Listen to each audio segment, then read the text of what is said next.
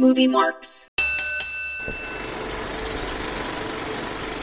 Hey, Sacco, I'm a little confused about today's movie, so I'm going to need you to clear this up for me. Okay, I'll try. All right, 90 minutes of this movie, and I keep hearing somebody say co-mater, co-mater, co-mater, and at no point did I see a talking tow truck or Larry the Cable Guy in the credits, so did I watch the wrong movie? No, but you might have to go get your ears checked. Oh.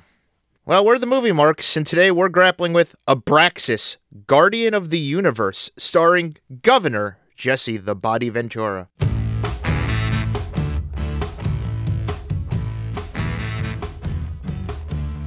Welcome to the Movie Marks, the podcast where we discuss movies starring professional wrestlers who act like amateurs. I'm Chris Sacco, and as always, I'm joined by my tag team partner, the Pitbull number 2 to my Pitbull number 1, Chris Kramer. I appreciate that reference. You're not one for making ECW references, so I'm really feeling that one. Yeah, I try and mix them in. I would be lying if I told you I had a clear understanding of which one was which. I will never forget the classic, and I'm going to tell you the same thing. I don't remember which one's which, but let's never forget that Shane Douglas attacked the one in the Halo, which was a big heel thing in ECW. I just watched Barely Legal not long ago, and Douglas, and I think it was number 2, had the sort of blow off for that feud where the other guy was injured in the crowd, and Heyman gave them 21 minutes on the first pay-per-view ever, and it is the worst match of all time. So before I start telling you about the fun fest that is Abraxas, You're not going to go with the full title?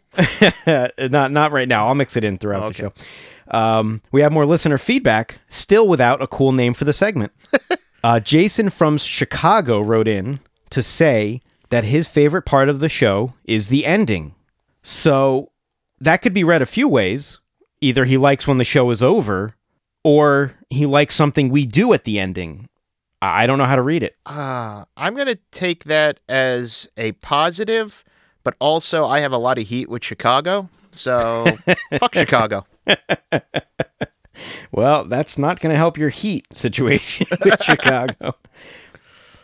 All right, so I picked this week's movie. It was Abraxas, Guardian of the Universe. Thank you. Sure. It is a 1990 film that saw a limited release theatrically in 1991. In fact, the only thing I could see it being released was in Toronto. I don't know if it appeared anywhere else in the world.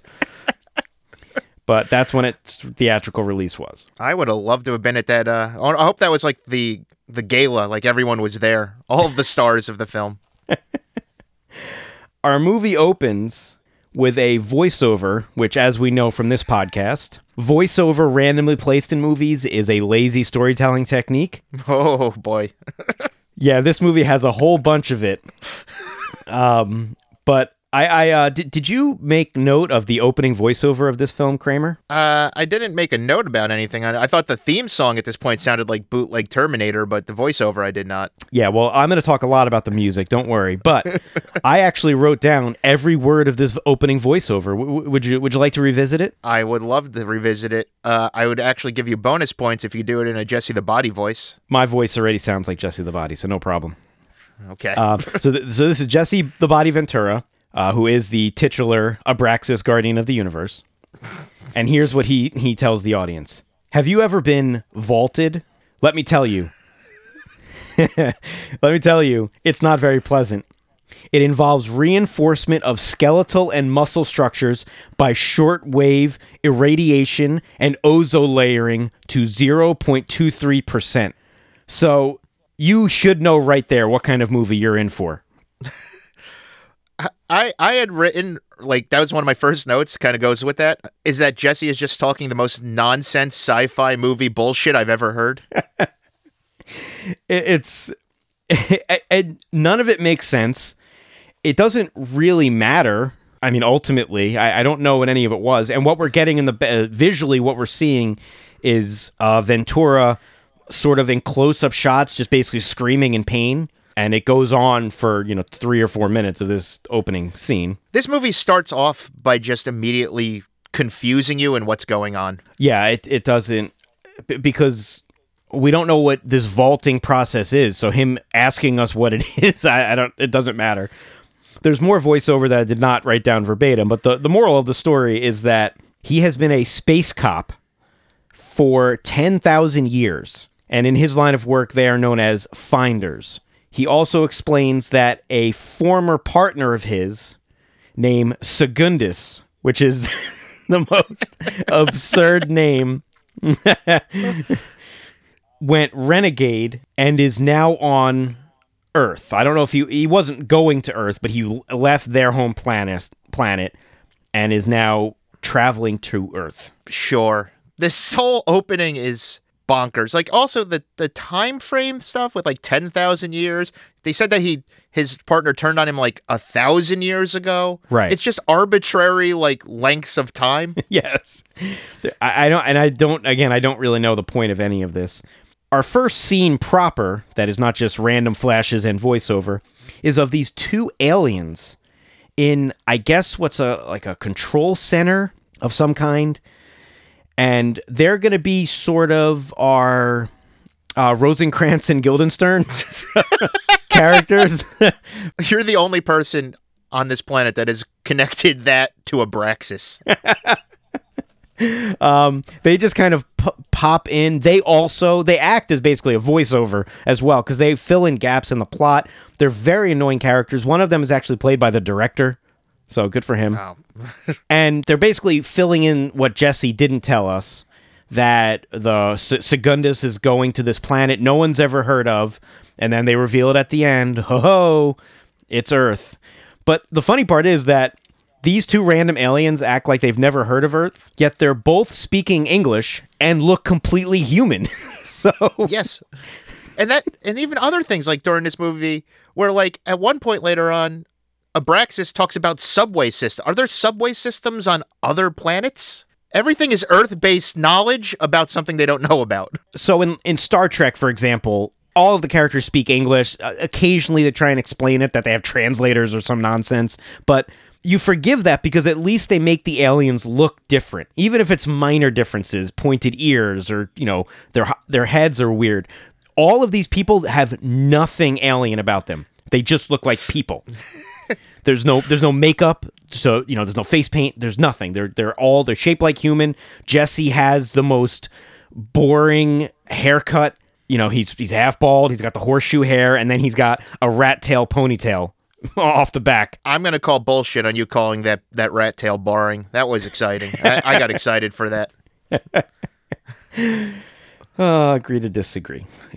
All of this stuff you're saying is not helping your Chicago heat. Fuck Chicago. Fuck their pretzels. Fuck their drivers. Oh, that's true. We did have a driving incident in Chicago.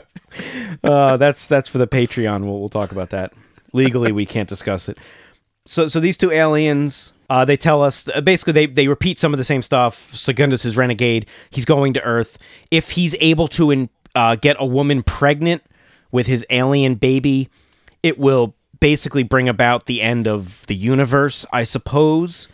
And one of the aliens also talks a lot about how displeased he is with his job. Did you catch that? Yes. What was that? He's like, well, I can't believe I'm in middle management still. It's very weird. This movie feels like there should be multiple spin-offs, prequels, a Disney Plus series about these characters, because there's all these weird things going on. Yeah, I thought this character was going to be a bad guy at some point, and his motivation was going to be he never got the promotion he wanted. It was so weird. Nope, he just hates his job. Right after this, we jump into a strange shootout in a sort of snowy forest. Snowy is an understatement. Yeah, I mean, there's, a foot and a half of snow on the ground, but it's Abraxas, Guardian of the Universe, shooting at Secundus. But it's a harsh intercut with this conversation the other aliens are having. So I guess all of that stuff happened before, because they're already fighting, and that's never explained. I also like that this gunfight they didn't have the budget, I guess, for actual laser effects, so it's just assorted explosions while they're running through the snow, but no actual visual lasers. Correct. now we go back into Abraxas's mind, and he's telling us more narration about, we're super strong. This guy's the bad guy. It's all mindless drivel. And then Segundus starts narrating. That threw me off so bad right there. So now we have dueling narration from our good guy and our bad guy, and they're basically saying the same stuff. It's all very confusing, and it's instantaneous too. Yeah, and there's a reason that Sven-Ole Thorsen never speaks in any movie he's ever been in. He's got a very thick Danish accent. Sven-Ole Thorsen, of course, was also the world's strongest man in the 80s at one point. Yeah, like everyone in this movie is part of the Arnold Schwarzenegger's side friends group. Pretty much, yeah. They've all been in movies with him. One thing I wanted to highlight is those weapons you talked about that we don't see lasers, but we do see sort of far off explosions. They sound like chickens when they're fired. Like Abraxas will shoot one, and it's like, "Paka! Paka!" It's really funny. I was hoping they would have those weapons the whole movie, but no, it's only in this scene. So they're doing all this random shootout stuff, and now we cut to two kids parking in this snowfield to make out. Now, my game's a little rusty, but I don't remember attempting to do this when there was 3 feet of snow on the ground and it was negative 12 degrees outside. They're attempting to make out, but they're both wearing like parkas and full like giant mittens. I mean, honestly, just find someone's basement or something. This is ridiculous. Segundus gets away from Abraxas. He comes up to the kids. He throws the guy out of the car and then asks the woman there, "Are you a birthing member of the human race?" So, strong pickup game from Segundus. Oh, yeah, he's a ladies' man. He gets in the car, steals the car, and all of his interaction with this woman, who we find out is named Sonia, is very, very rapey. It's super uncomfortable. Most of his scenes are rapey, including those with children. Yeah.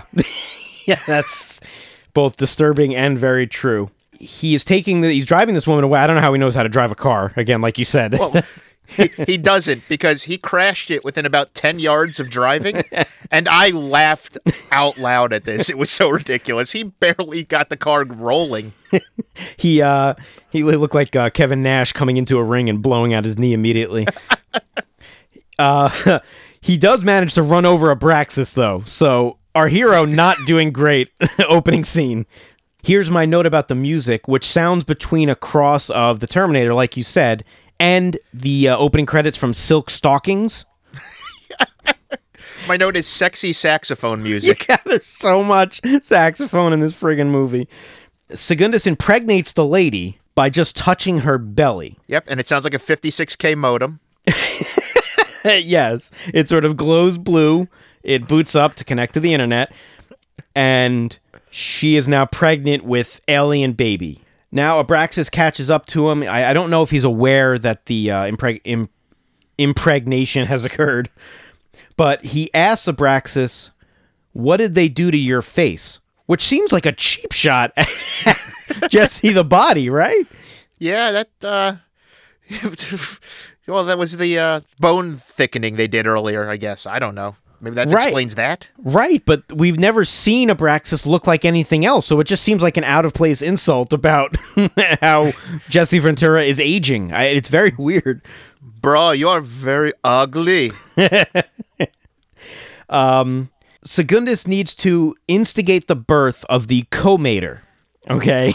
Oh, God. Which you referenced in our open, and that phrase is going to be said 2,000 or 3,000 times in this movie. The co-mater. And it has no meaning. You can't like break down the word. It just doesn't mean anything. Co-mater. Because it's not even the person he mated with, which maybe you could make that make sense. It's the kid. So anyway, that's why he impregnated Sonia. Because basically the co-mater, I guess, is the Antichrist, basically. He's going to bring about the end of the world somehow. It's all very vague. It's very vague, and it's very copyright infringement on someone else's property. Yeah, I mean, none of this is. I mean, I give them credit because it's kind of original, I guess, right? Is it though? Because they're calling the co-mater's special ability the anti-life equation, which is literally one of the biggest like hooks in the DC Comics universe. That was from the Kirby New Gods. It's all over the Snyder Cut. They say it hundreds of times in the Snyder Cut. Okay, well, obviously the Snyder Cut stole it from this because this came out in 1990. So That's true. All right, fine. But you know what? Whatever. This movie's great. Anyway, so so they argue a little bit, and now we get this sort of weird rule that because Segundus used to be a space cop, he can't be executed. He has to just sit in prison for the rest of his immortal life, which is a real lame plot device. Sure, now it's Demolition Man. So again, this came out before Demolition Man. Anyway, Demolition Man also starring Jesse the Body. That's right. Barely. That's a weird role for him. Yeah, he did a lot of those. I don't even think he has a line in that movie. He did a lot of those where even in Batman and Robin, he's got like a half a line of dialogue. That's true. So Abraxas arrests Segundus. So our villain is now arrested. He gets teleported back to space jail. Abraxas finds Sonya, who is in labor because apparently alien babies gestate for 45 seconds. She's very confused during all of this. Yeah, I mean, I don't blame her.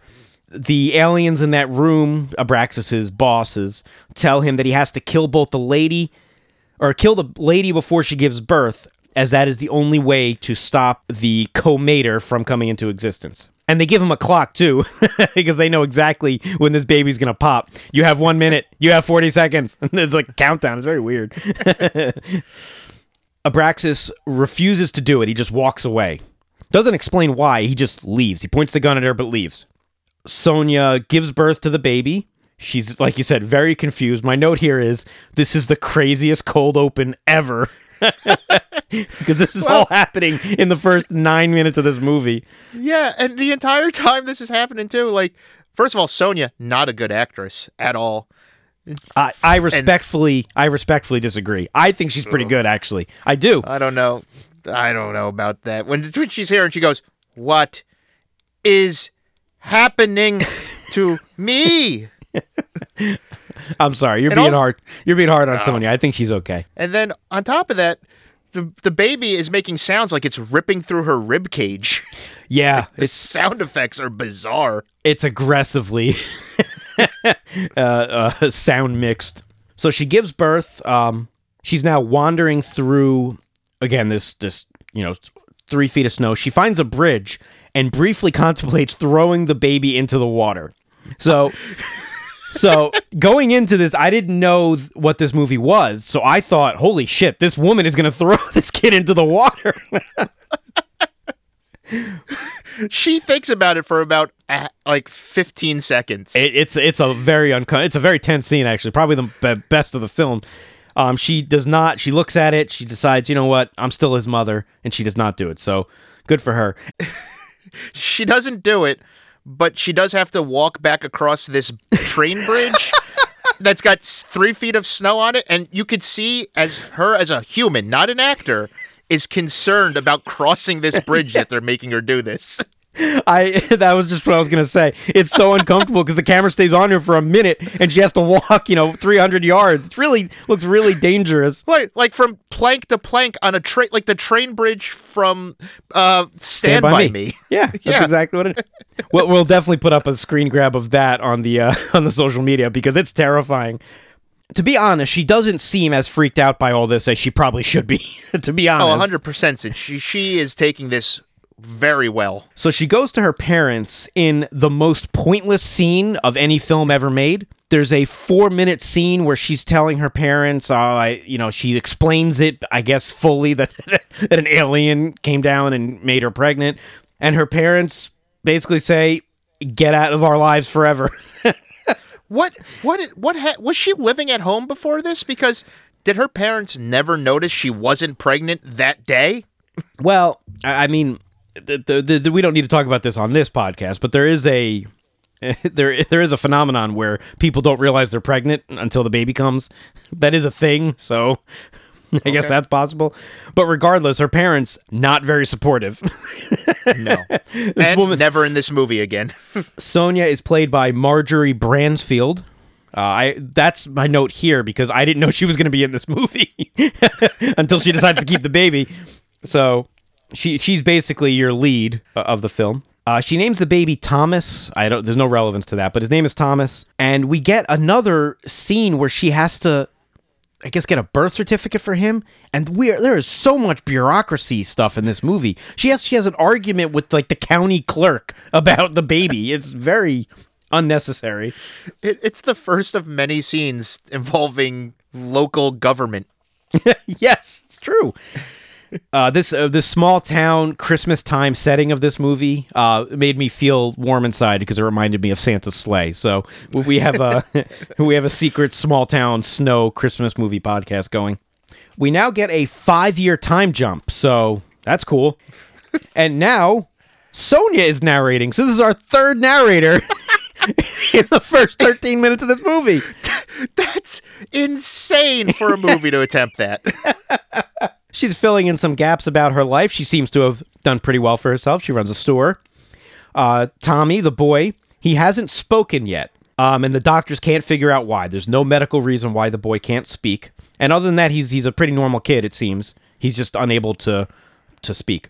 We now go back to our aliens. Apparently that alien in 5 years still has not gotten that promotion because he's in that same office doing the same stuff with his partner.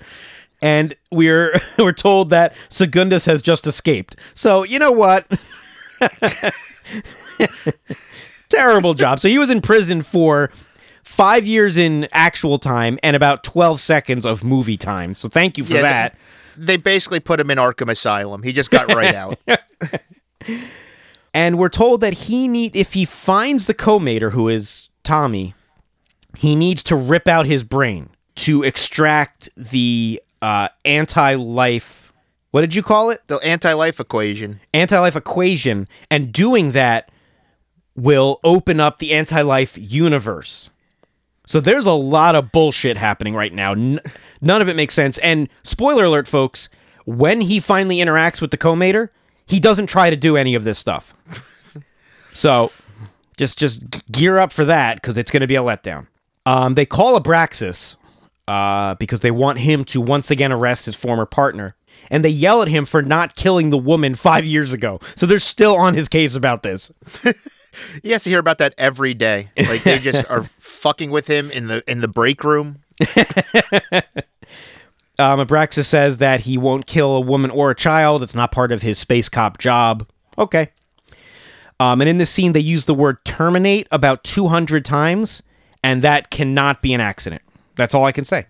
So they send Abraxas. His mission is once again to rescue Segundus and also kill the woman and Tommy. So they're sending them down on the same portal. Here's where Abraxas explains that these portals are like a subway system where they can go anywhere, sure. But as what can only be described as a filmmaking budget concern, the portal breaks. So both of our aliens, all of their weaponry is lost in the portal, even though they get through okay. So that's clearly, we don't have enough money for space guns. That's what that is. No. We lost the ones from the earlier scene, actually. This is from the first scene when they're talking about how they don't know what Earth is. They make a comment, something like, oh, how advanced are they? And the aliens say, oh, Earth is pretty advanced. We're only a few years ahead of them. And that's also a budgetary thing, so they don't have to explain why everything looks like it's from Earth. So the only thing that these characters, Abraxas and Segundus, have that survives the portal are their answer boxes. And my note right there is, ha ha ha ha ha ha ha ha ha. Because I had to pause the movie because I was laughing so hard at the concept of an answer box.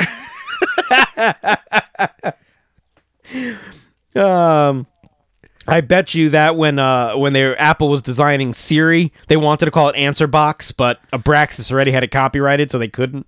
Oh yeah, they actually got the paperwork filed and everything and got denied. Oh, man. Answer box is so great. So now we cut to the weirdest scene of this very weird movie, where Sonia is having a meeting with Tommy's school principal. The principal is played by James Belushi, and he is the most awful character in this movie. He says to Sonia, "This school is for normal children, and Tommy is not a normal kid." Yes. If you're ready, I will discuss only this scene the rest of the movie. I mean, we'll record it. The rest of you won't hear it, so there's going to be an abrupt cut right now, and then we'll continue with the plot of Abraxas. Well, here's not just the fact that Jim Belushi is in this movie. Again, someone else that's been in a movie with Arnold Schwarzenegger. Yes. But here's the thing. Did you see his name? Yes. I'm getting to that, but you go ahead. Okay, go ahead. No. This blows my fucking mind. It's yours. Take it. Okay. He is playing Principal Rick Latimer. The same character he played in the 1987 movie The Principal. Yep. Where he took over an urban high school and kicked out all of the drug dealers and bad elements that were ruining this school. Yep. What the fuck is he doing in this movie? It is a Principal Shared Universe film. You didn't know that? Oh, I did not know that. I didn't expect The Principal to be taking place in a sci-fi movie. So I'll tell you what he's doing in the movie, at least as far as I can tell. The woman who plays Sonia is his wife. Okay, that's fine. So why is he Rick fucking Latimer? I can't answer any of that. And I'll also counter with, this scene introduces a comedy element to this film that will occasionally reappear, and it's really, really, really out there. Yeah, you're right. It's like this weird line they cross here, and like the rest of the movie, they can't stop themselves. The beginning of this movie, nothing is funny at all. Well, I'm going to clarify you. Nothing is funny at any point in this movie, but at the beginning of the movie, they're not trying to be funny. This, they're trying like absurdist comedy. Later, they try slapstick comedy. None of it is funny. The joke here is that Sonia says to the principal, "Well, have you talked to the bullies and asked them to stop bullying my son?" And the principal says, "No, I hadn't thought of that." So I guess it's a prequel to the Principal film. because that's all the principal would have done. Exactly. So in that movie, he knows how to deal with, sort of ill-behaving students. In this one, he doesn't. Where did that movie take place? Do you know? I didn't check that. I think it was just California, like indescript California. I looked it up. It was filmed in Oakland. I don't know if it... I used to watch that movie a lot. That was one of those HBO movies. I kind of like that movie. So that is legitimately a wild, wild scene. No place in this movie, and Belushi not in the rest of the movie. No, even when they go back to this school. Right. He must have just been visiting his wife on set and offered to do them a favor. And we talked about this off air. If you Google Abraxas for like images, you found 75 different fonts and DVD covers and posters for this movie. In half of them, James Belushi gets top billing. So right up there next, it's Jesse and James. Yep. Okay, so that detour's over. There's now a random chase through the woods because both of our aliens have landed. Abraxas is running after Secundus. The woods, I'm assuming they're the same woods that the first scene took place in, but there's no snow. It's the fall. So it's just basically the same chase at the beginning, but without snow. They're rolling around. They fight each other. Abraxas loses the fist fight with Secundus. So get ready for that to happen a lot because Secundus wins a lot. Now we come upon a random camp, and Secundus tries to steal their car. Again, great driver Secundus. He roughs up the campers, gets the keys, threatens them. It's all pointless stuff. Steals the car, and as he's pulling away, Abraxas jumps on the hood of the car. Another laugh. Huge laugh. The way he hits this windshield and the face he makes. He hits it hard. Secundus throws Jesse off the car. Abraxas, Jesse. Throws him off the car, and my note here is that Abraxas is really getting his ass kicked. Yeah, he's not good at his job at all. And why did they only send one finder? If this co-mater could destroy the universe, why don't we have a handful of these guys? None of this makes sense. Okay, whatever. Sonia is back at her store, and now she's getting hit on by a new character, a dorky cop. But it's all playful. He's a nice guy. He clearly has a crush on her. So he comes to her health food store and endures sort of gross, wheat, germ, and stuff like that, just so he could be around her. It was the early 90s. All of this stuff was disgusting to people. Now we get a recurring story in this movie that I don't fully understand, but Segundus needs to recharge, I guess, his answer box. Abraxas's is fine. Segundus's needs to be recharged for some reason. I don't know why, but he's basically walking around trying to find power sources. He goes to a garage. Nothing can charge his answer box. And then he makes a mechanic explode somehow. That was great. Yeah, I don't know. He pressed the answer box against the mechanic. So this answer box is also a exploding box too, I guess. I don't know. Jesse, Abraxas gets picked up by the campers who just got robbed and asked them for a ride. And for some reason, they're very trusting of him. And they give him a ride. Now we get some weird jokes about VD. Yeah, they are leaning hard into this VD joke. Yeah, it means something alien. I don't know. His vertical delineation is off or something. But he just keeps saying, I have VD. And the people in the camper think it's funny. It's not, and it's really weird. Abraxas talks like a robot. That's sort of his gimmick. He's kind of talking like, the Terminator.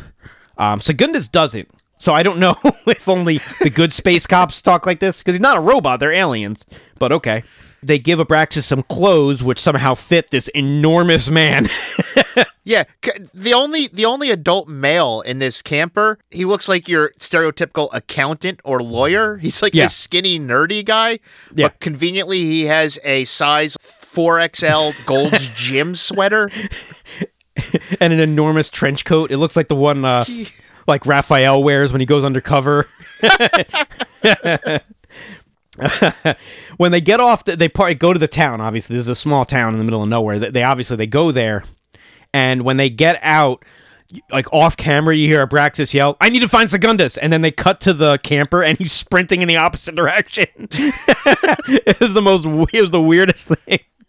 So Segundus somehow knows Sonia's name. This is another thing I don't understand. He knows her name, so he goes to the Hall of Records. I don't know how he would know to do any of these things, but he knows her name, so he goes to the Hall of Records, kills everyone there, and is using the computer, which is, like a Commodore 64, basically, and is trying to find her name and Tommy's name and where they live and all this other stuff. I don't know how he would know how to do any of this stuff. At least in the Terminator, Skynet had all the information and he goes to a phone book.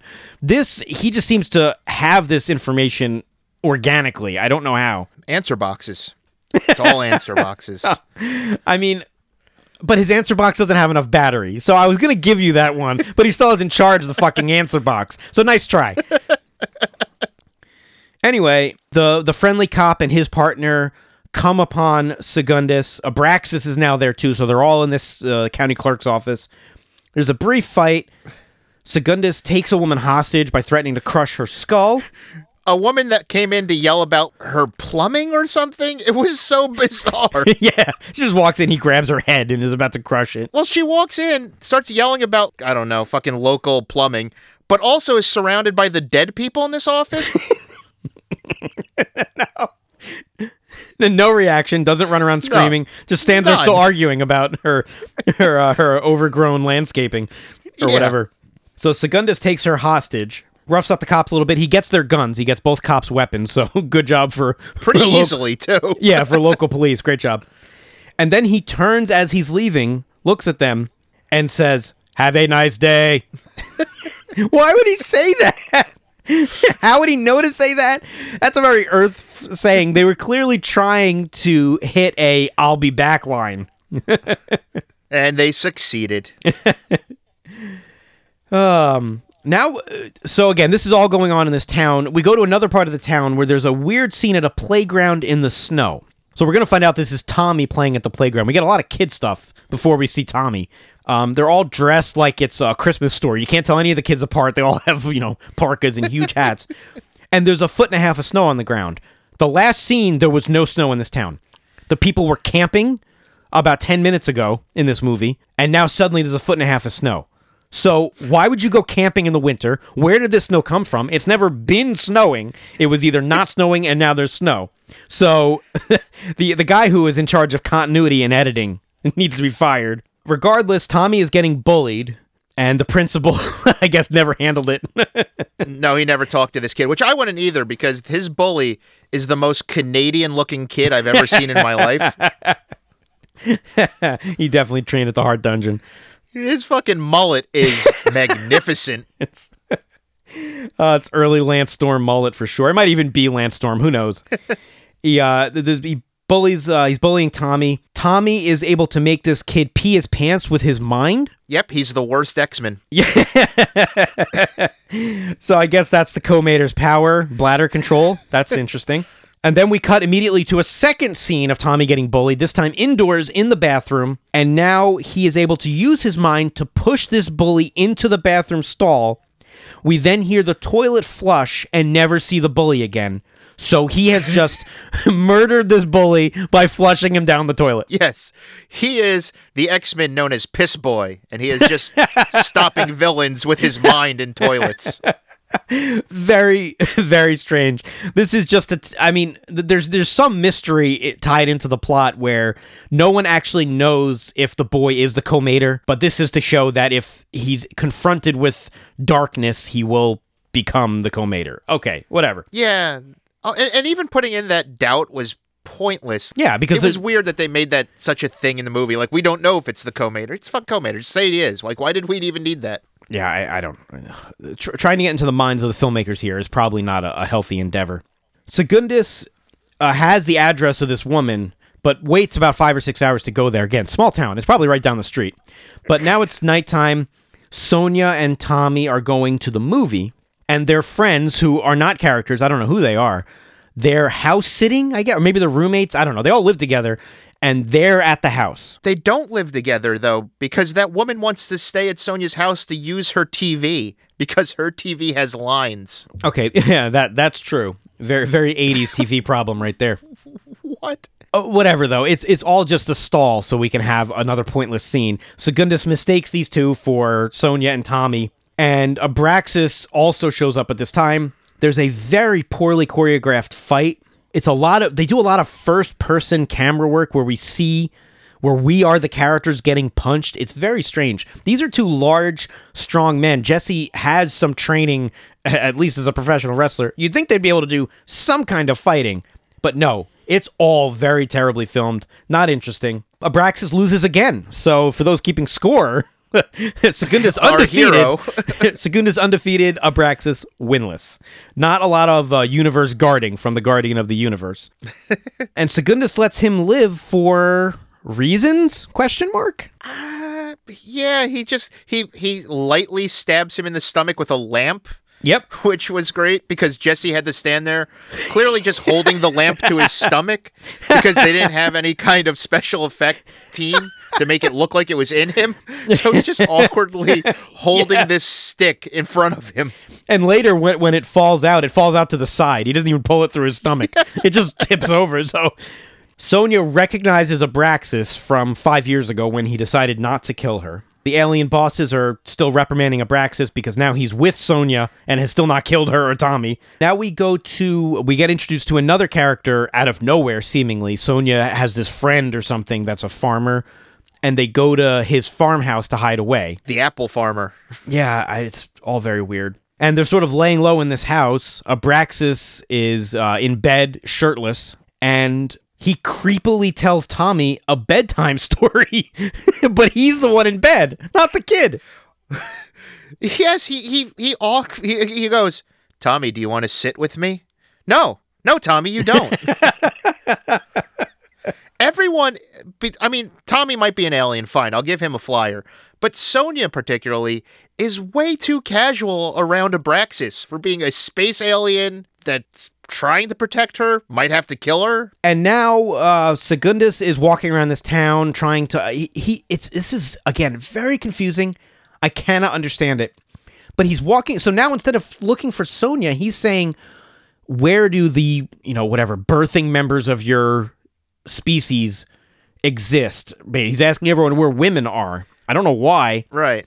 And this random kid says, "Oh, you're looking for a strip club." Okay. I don't know why. None of it makes... he knows the woman's name. He knew where she lived. make him run down those leads. It's like the more information he gets, the less he knows. It is, because now we get the last refuge of poor sci-fi 90s storytelling. There's a strip club scene. It is completely out of place. Secundus walks into this strip club, I guess looking for Sonia, or is he looking for someone else to impregnate? I have no idea. No idea. I'm starting to realize that this movie and Santa's Sleigh are essentially the same movie. They are. Well, one is significantly worse. These are all the same scenes. I cannot make sense of it. He's at the strip club for, I don't know, a minute and a half. Nothing happens there. He just walks around. He tries to grab one of the strippers. The bouncer gets involved. There's a brief fight, and that's it. So I don't understand. Now we cut back to this farmhouse. There's some very uncomfortable romantic stuff between Abraxas and Sonia. Okay, Jesse is playing what is meant to be a robot alien thing. He's a pretty charismatic guy. Even in something like Predator, you can see he's a decent actor. He's not bad. But the role he's playing here is to be emotionless, so it makes this romantic stuff super uncomfortable.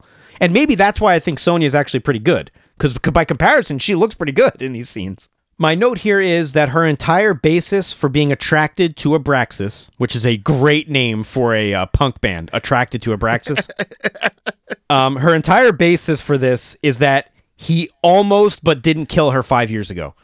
That's why she's into him. I mean, that's a low bar for romantic interest, but okay. This movie's just meandering. The next 12 to 13 minutes are just a whole bunch of nonsense. We get a lot of stuff with the non-space cops, the small town cops. They're cracking one-liners. They're trying to find out who these two other guys are, what they're doing. They don't know who to trust. The one guy is basically professing his love for Sonia to his partner. Like, I need to protect her. I need to be the one. I need to be the one. It's all very sweet, but it's just so boring. Well, he's no Abraxas, so he's not gonna be with her. And now, at this late stage of the movie, this answer box is now a character in the movie. Suddenly, it has personality. This came out of nowhere. Yeah, it's mouthy now. It's a little mouthy sidekick. Abraxas is arguing with his wrist. The answer box keep telling him, you have to kill this woman. You can't like this woman. You can't talk to the kid. Over and over, and he's arguing with his wrist because the answer box is like where your Apple Watch would be. So he's just yelling at the interior of his arm. It's really really. And what's funny with this answer box thing too is it's like they want you to kind of think that it's in him, like it's part of him, right? But you clearly see a wire running up his arm because they didn't have any money for that.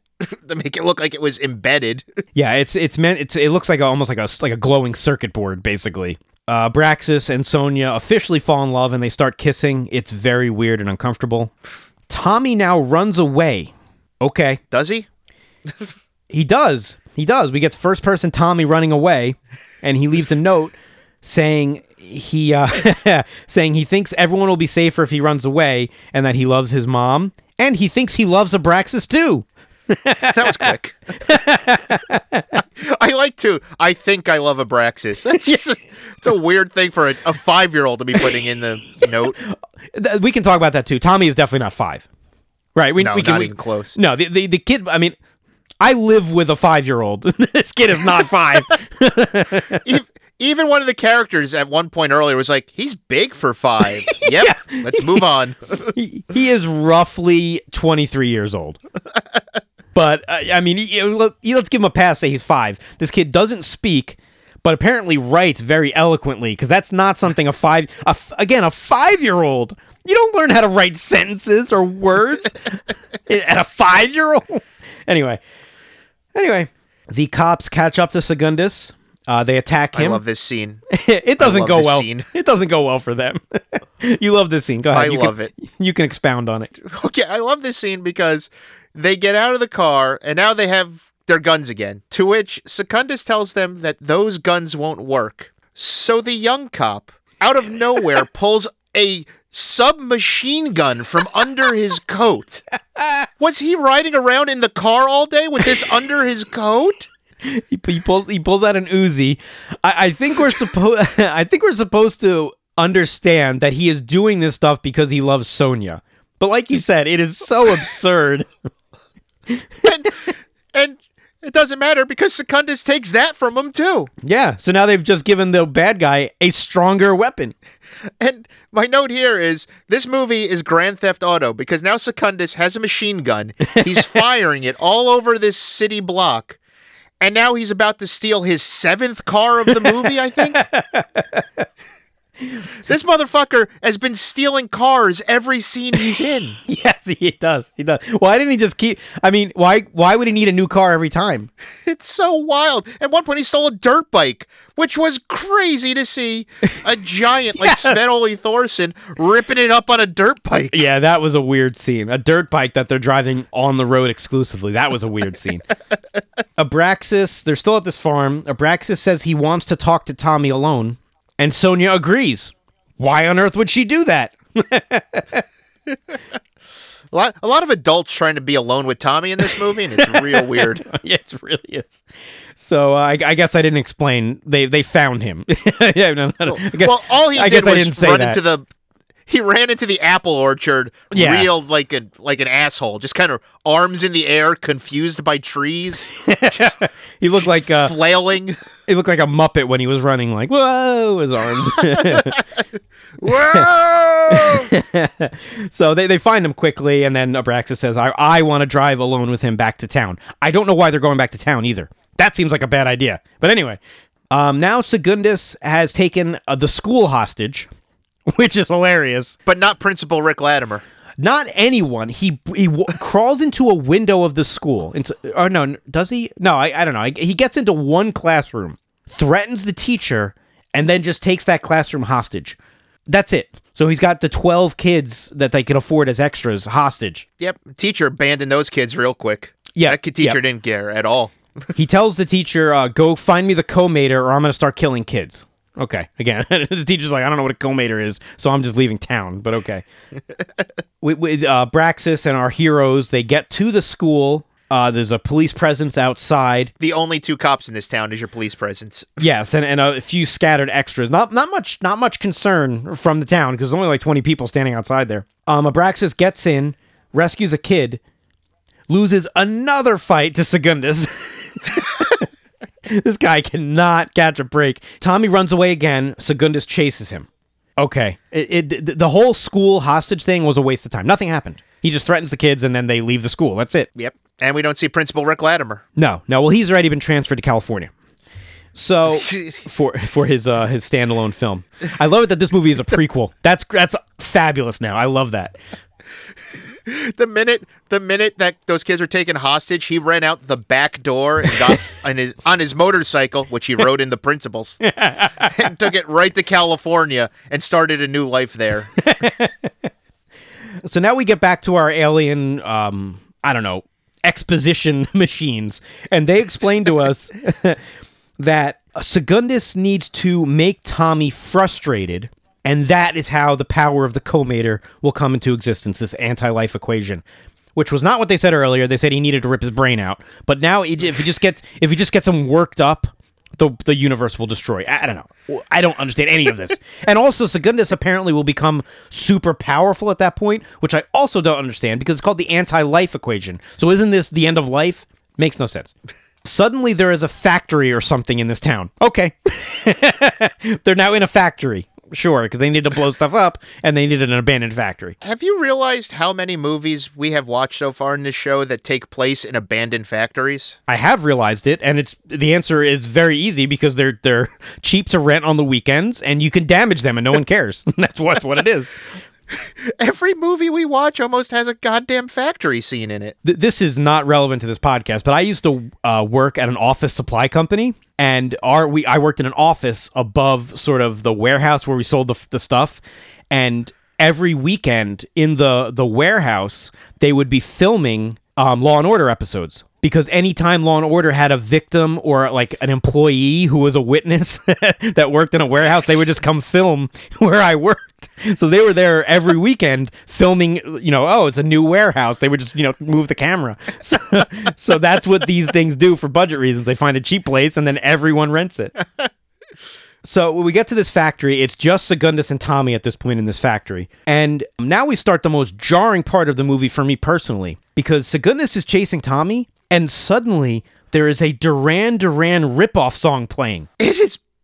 It starts with Japanese like sounding music, and and you're right, it transfers into like a Duran Duran song. It's super bizarre. What? It's just super, and it's supposed to be a tense chase scene. This alien is chasing this little kid. It's really, really weird. And we hear the whole song. Solid. The whole song plays solid through. 3:15. We hear the whole song. Yep. And during this entire chase, Secundus is taking off pieces of his clothes occasionally, which was also very uncomfortable. Abraxas and Sonya catch up to Secundus. There is now a slow motion fist fight, which is very weird. Every punch is moving in slow motion, and it ends with bloody eye gouging from Secundus. So now Abraxas has claw marks all over his face. Secundus falls off like a ledge in the factory, and Abraxas is dangling. And now we get voiceover from Abraxas in real time, taking us through his thought process in this climactic scene. It kind of gives away that he lives, because it feels like he's telling it post-story. That is true, and it's also him saying, I don't know how much effect Secundus had. I don't know if Tommy is going to kill me now, because he may already be the co-mater. It's all terribly bizarre and uninteresting. Tommy doesn't kill him. They help up Abraxas. And Secundus wasn't dead, so I don't know if I should even count that as a victory for Abraxas. No, it's Secundus, a draw. He's still there. More punching and kicking. Again, very uninteresting fight between them. And Abraxas is able to press Secundus against the wall. Secundus reminds him, you can't kill me because I used to be a finder, and that's not good. You'll get in a lot of trouble. And Abraxas says, too bad. And then he uses his answer box to blow up Secundus. Okay. The answer box can do a lot of things. I don't know how the answer box could blow up the other objects when the answer box also blow up. None of that's explained. Also, when he blows up, it makes the ricochet entrance sound effect. Yeah. For some reason. He sort of implodes and it comes at the screen, and like you said, it's got the sort of bing bing sound effects. Abraxas is not harmed, even though he's standing presumably in the blast radius.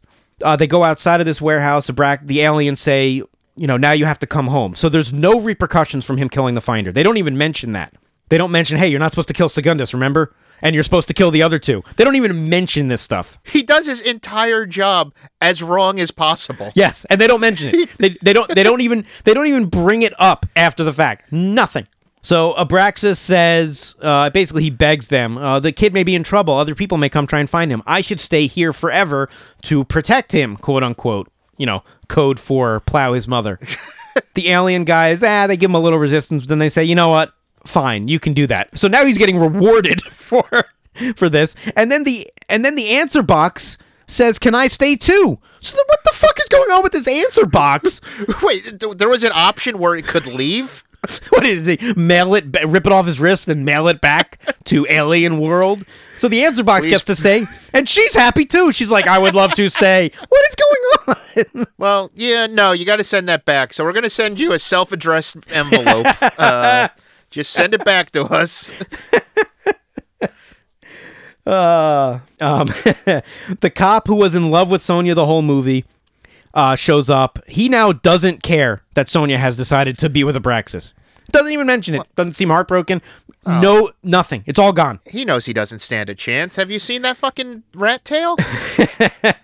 Now we cut to that same road they were driving on every time they had to go to the farm. Abraxas is driving for some reason. You would think Sonya would drive. Abraxas, never driven before. But anyway, he's driving. Sonya and Tommy are in the car. He's very excited about how he's going to stay. And the last line of dialogue is spoken by Tommy off screen. The first time he's ever spoken in this movie and his life. And he says, me too. Which, since it's off screen and we don't see him, makes him like the fourth narrator of this movie. Yeah, kinda.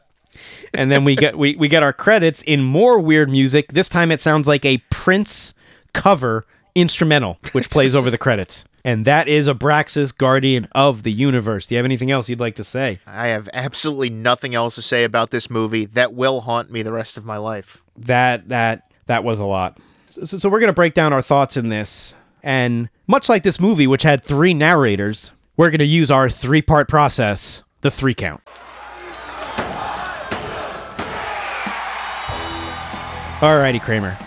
Is Abraxas, Guardian of the Universe, a wrestling movie? Oh, not at all. It's not even remotely a wrestling movie.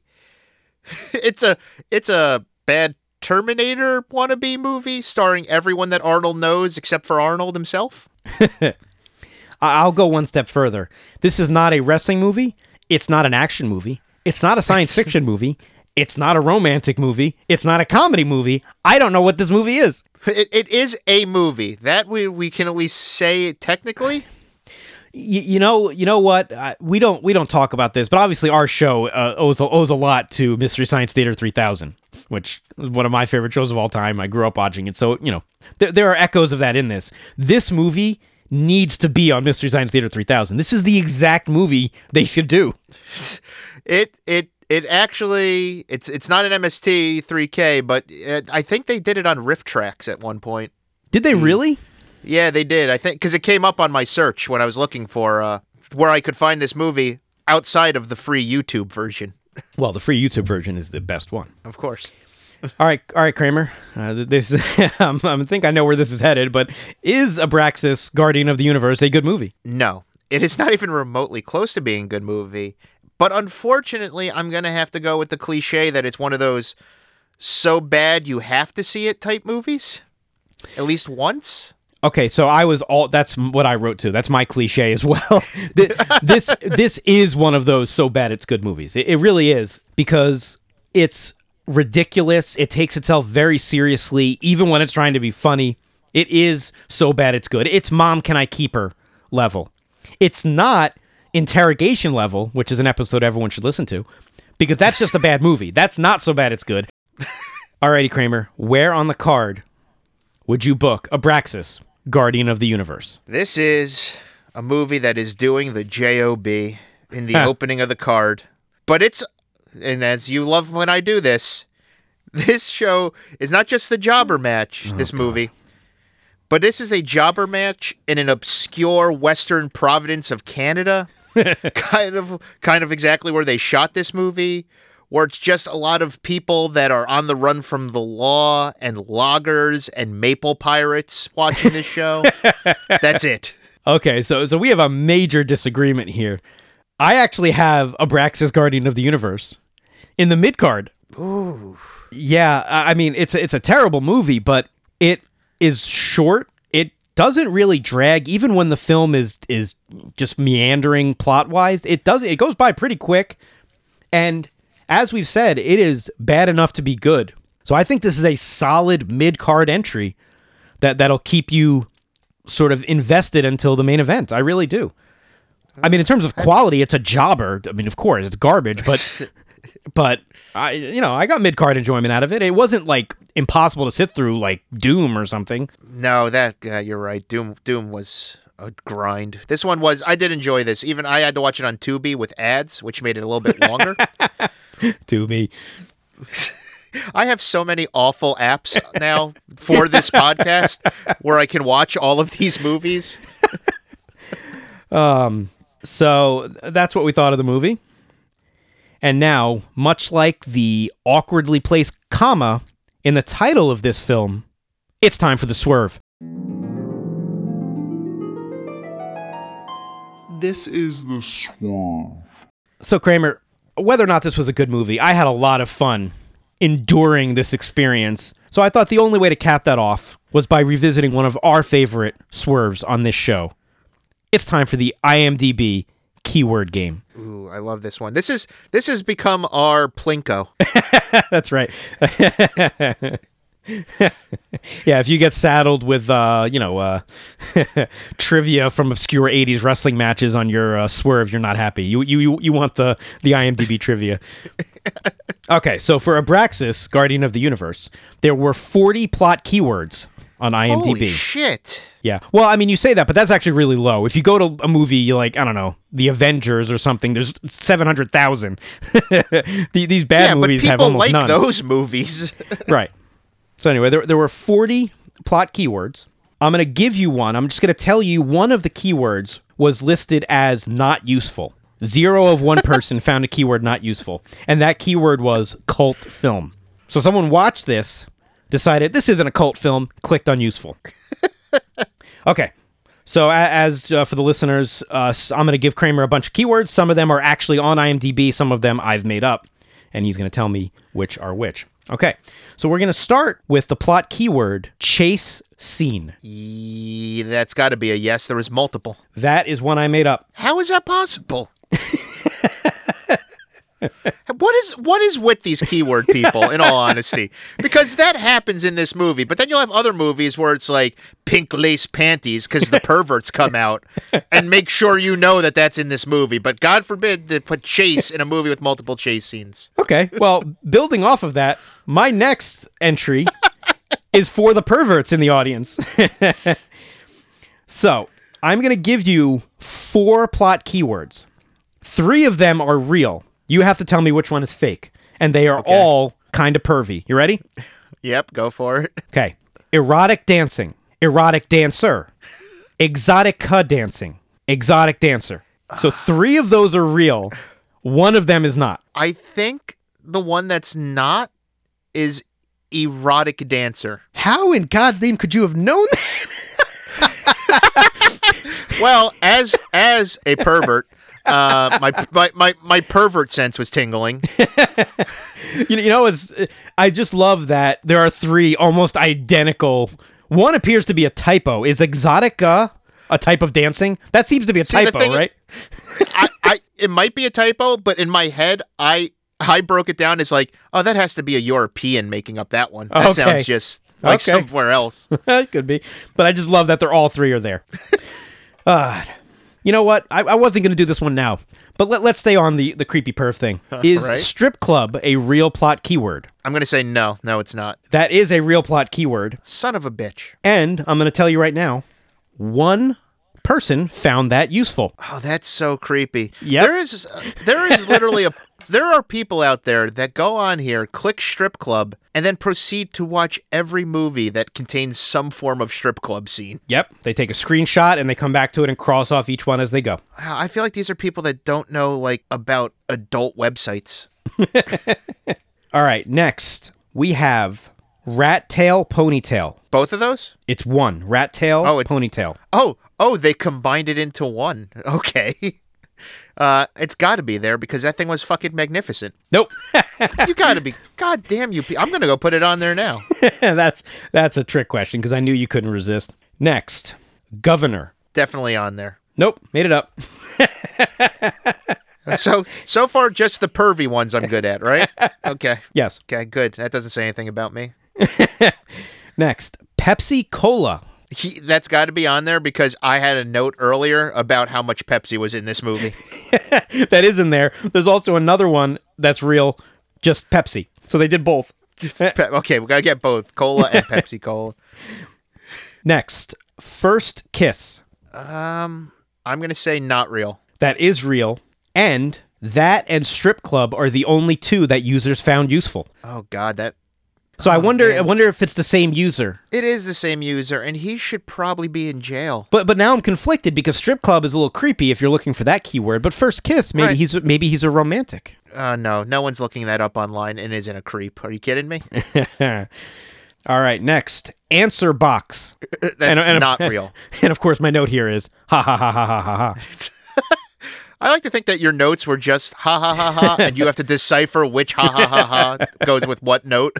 That's not real. Kramer, that is real. How is answer? How many other movies have answer box? I didn't click it. I probably should have, but honestly, I like that one because that is someone trolling. 100%. That's someone like us who gets it. Okay, and our last plot keyword, renegade cop. I'm going to say that is real. 1 click, Lorenzo Lamas. That is not real. I made it up. Oh, fudge. Either you're getting worse at these or I'm getting better at making up fake ones. Which I'm not sure makes me happy, to be honest with you. This is becoming our Secundus Abraxas fight. So I still wasn't keeping score. You may or may not have done pretty good. I don't know. Well, that as always is up to the listeners and our 1 intern. So that does it for the swerve, and I think we've done the job for Abraxas guardian of the universe. Thank you. Can I? What universe was he? He doesn't do any universe guarding. He barely does guarding of this woman. I'm I'm digressing. I'm breaking format here. Sorry.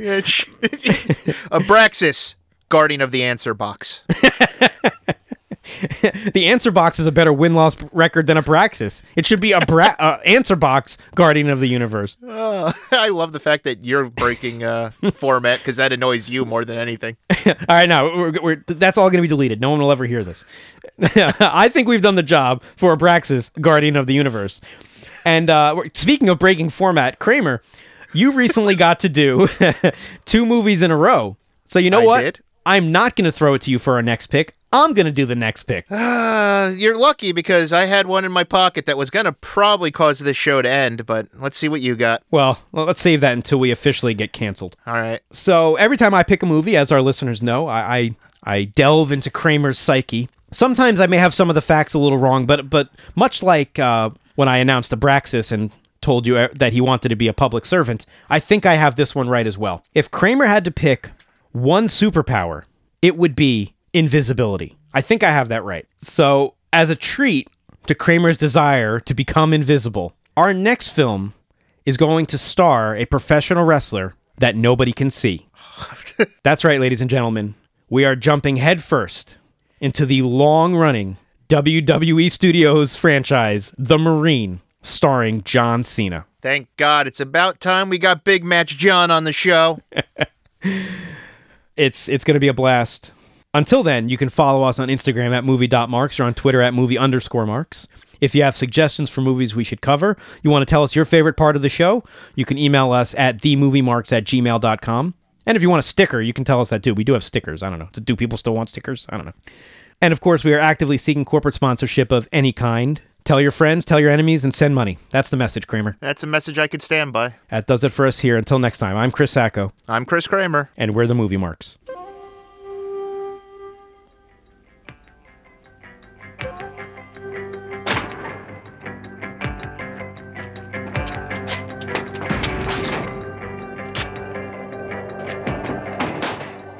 Your mother told me you have a birthday coming up. You'll be 6. I have a birthday soon. I'll be 11,862 next Tuesday. That's a little bit more than 6, isn't it?